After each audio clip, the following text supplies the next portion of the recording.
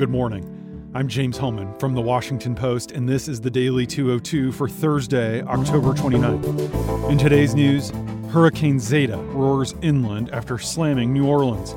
President Trump formalizes one of the most sweeping public land rollbacks in American history. And Democrats in Pennsylvania and North Carolina claim key wins at the Supreme Court. But first, the big idea. Russian-speaking cyber criminals in recent days have launched a coordinated attack targeting U.S. hospitals already stressed by the coronavirus pandemic with ransomware that analysts worry could lead to fatalities. In the space of 24 hours beginning Monday, 6 hospitals from California to New York have been hit by the Ryuk ransomware, which encrypts data on computer systems, forcing the hospitals, in some cases, to disrupt patient care and cancel non-critical surgeries. Ellen Nakashima and Jay Green report that the criminals have demanded a ransom ranging upward of $1 million to unlock each system, and some hospitals have paid. The FBI, Department of Homeland Security, and Department of Health and Human Services have issued an emergency alert to all healthcare providers in America, warning them of the grave threat. A woman in Germany died last month when the hospital she went to for emergency care turned her away because it had suffered a similar ransomware attack. She died en route to another facility. These sneak attacks by the Russians have shut down some procedures at Sky Lakes Medical Center in Klamath Falls, Oregon. The hospital is unable to offer cancer treatments that are computer-controlled. The attack has curbed diagnostic imaging as well. Doctors and nurses have turned to paper for patient records because their electronic system is offline. Sonoma Valley Hospital in California was also infected. Likewise, St. Lawrence Health System in Potsdam, New York, was taken out Monday. The hospital had to disconnect its computer systems to prevent the malware from spreading. In a more chilling development, the New York Times is reporting that these are the same Russian hackers who American intelligence officials and researchers fear could sow mayhem around next week's elections. These Russians, believed to be based in Moscow and St. Petersburg, have been trading a list of more than 400 hospitals in America that they plan to target. Alex Holden, the founder of Hold Security, shared that information with the FBI. This is obviously a scary moment. And last night, a hacker released election data from Georgia's Hall County after a ransom they demanded from officials was not paid. Officials are going out of their way to emphasize the security of election systems in efforts to reassure voters following revelations of foreign meddling. Against that backdrop, our country continues to experience record numbers of COVID cases and hospitalizations. Officials in Colorado, Idaho, Massachusetts, and Texas yesterday imposed new restrictions on schools, businesses, and social gatherings. Although this has been a highly politicized pandemic, some of the restrictions are arising with no regard to local political inclinations. Liberal-leaning El Paso has imposed a nightly curfew, while conservative-leaning Coeur d'Alene in Idaho passed a mask mandate. In Massachusetts, a major spike in cases has prompted Boston Public Schools to suspend in-person learning. A fresh forecast published overnight by modelers at Children's Hospital of Philadelphia warned that the virus is spreading at exponential rates across at least half of our states, and that only Hawaii will not see a rise in hospitalizations during the next 4 weeks. A secret federal government briefing document circulated to top officials and obtained by the Washington Post rates every county in America by levels of concern, and it notes that you could drive today from the Canadian border to Mississippi without exiting one of the sustained hotspot counties. Another forecast from the University of Washington's Institute for Health Metrics and Evaluation projects that by November 11th, our country is on track to surpass 1,000 deaths again a day from COVID. The same projection says the country is on track to exceed 2,000 deaths a day by December 28th. These numbers are slightly less grim than the model's projection from a few weeks ago, but they still envision close to 400,000 cumulative deaths from the virus in America by February 1st. Infectious disease experts emphasize that the future of the pandemic is not fixed. Human behavior is the key variable. But the models also show that the current rates of infection, already at record levels, averaging more than 70,000 new cases a day and sometimes higher, are likely to only increase. Tony Fauci, the government's top infectious disease expert, said last night for the first time that the federal government should consider instituting a national mask mandate. Here in D.C., the region just hit an 11-week high for new infections. And my colleagues are reporting in today's newspaper that senior White House officials issued an order to the CDC to stand down when it came to tracing and containing the outbreak that impacted the president. Several sources, including some on the record, tell my colleagues Desmond Butler, Tom Hamburger, Lena Sun, and Sarah Kaplan that the White House called off efforts to get to the bottom of the outbreak after the September 26th superspreader event in the Rose Garden, and they refused to allow the sequencing of the genomes of virus samples from infected individuals. They also blocked officials from sharing vital information with local public health authorities in Indiana, Minnesota, and New Jersey that could have helped slow the spread of the outbreak. The genetic analysis in particular would have revealed shared mutations that linked cases in Washington and other affected communities. Had the administration done such an investigation, it would know whether the infections among 5 senior aides to Vice President Pence that emerged over the weekend bore the same genetic signature as earlier cases at the White House. That could indicate whether the virus was circulating among administration officials for several weeks or had slipped through a second time past the infection control measures that are in place. White House spokesman Brian Morgenstern claimed in response that it's unknowable how the president became infected with COVID. But Tom Frieden, the former CDC director, countered, quote, "Of course it's knowable. It's only unknowable if you don't want to know." Let me wrap up the big idea by telling you about a Maryland family that battled COVID at the same time as Trump. Remember when the president climbed the steps of the White House balcony after he left the hospital, took off his mask, saluted no one in particular, and then urged Americans not to fear this disease? Well, at that exact moment, 30 miles away, Carlton Coates Jr. sat in an Annapolis funeral home, staring at the casket that contained the body of his older sister.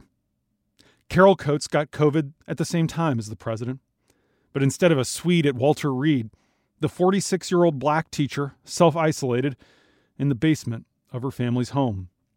And instead of the experimental cocktail of antibodies that Trump got, she received get-well cards from her 5th grade students.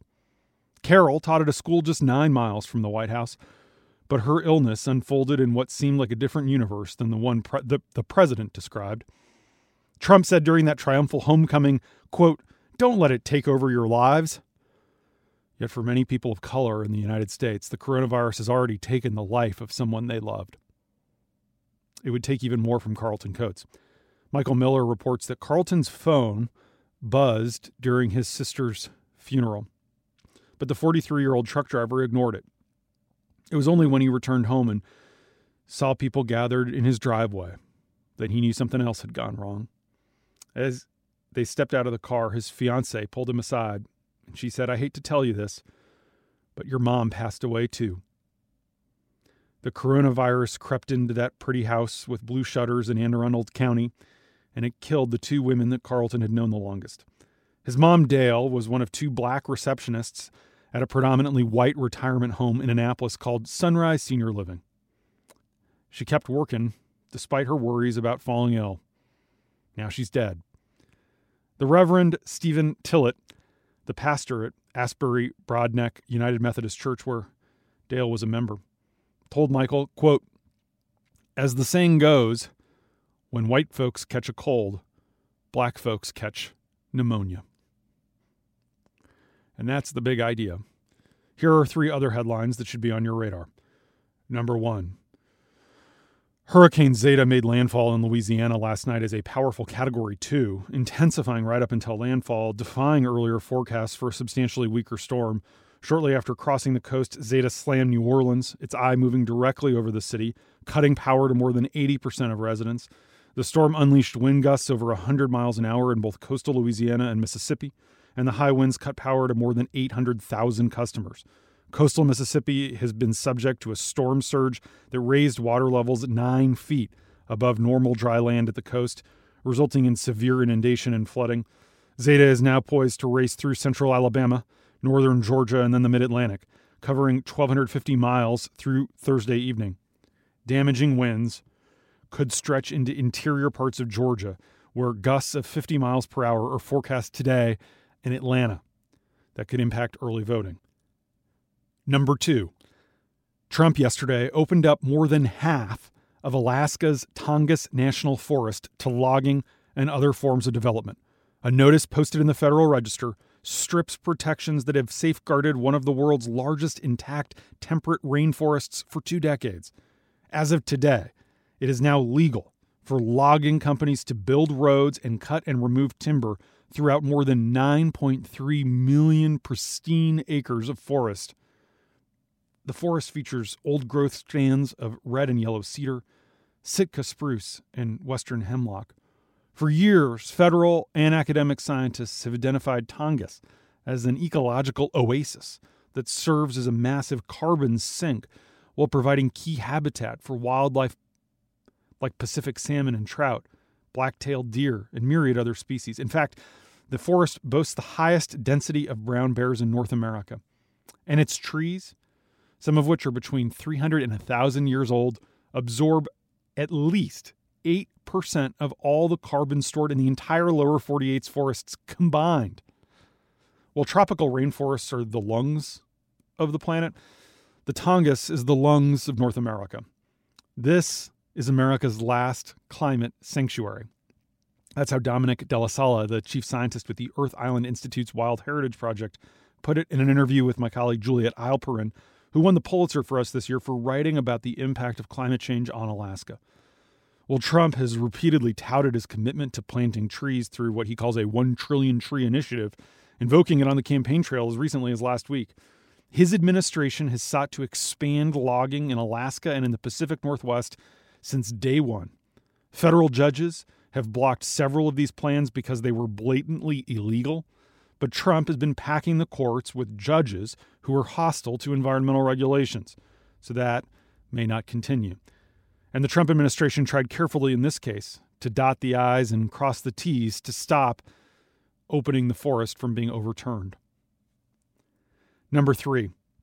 Last night, the Supreme Court allowed extended periods for receiving mail-in ballots in Pennsylvania and North Carolina.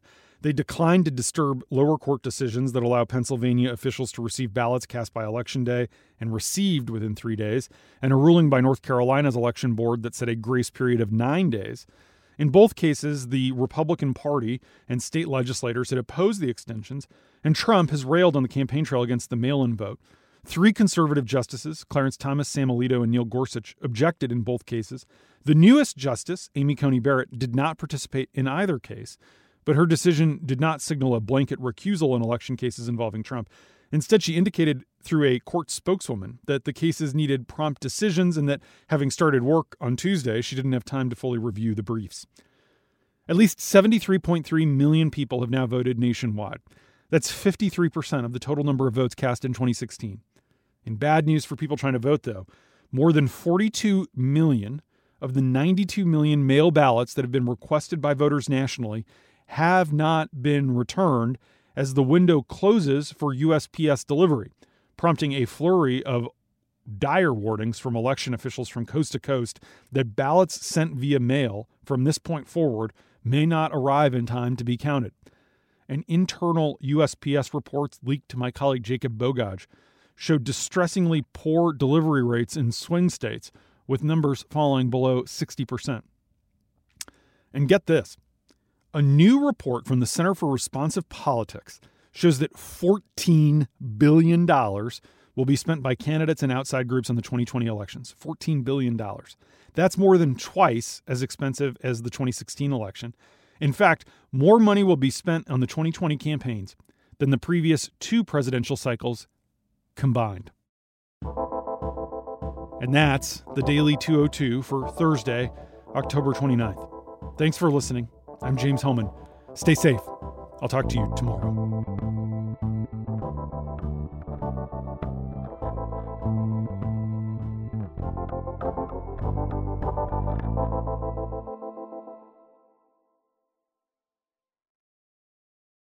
The Daily 202 is brought to you by Cleveland Clinic and the new podcast, Caring for Tomorrow. I'm Joan London, the host of the series. Please join us as we explore the challenges and solutions that are defining the future of healthcare. Look for us wherever you get your podcasts.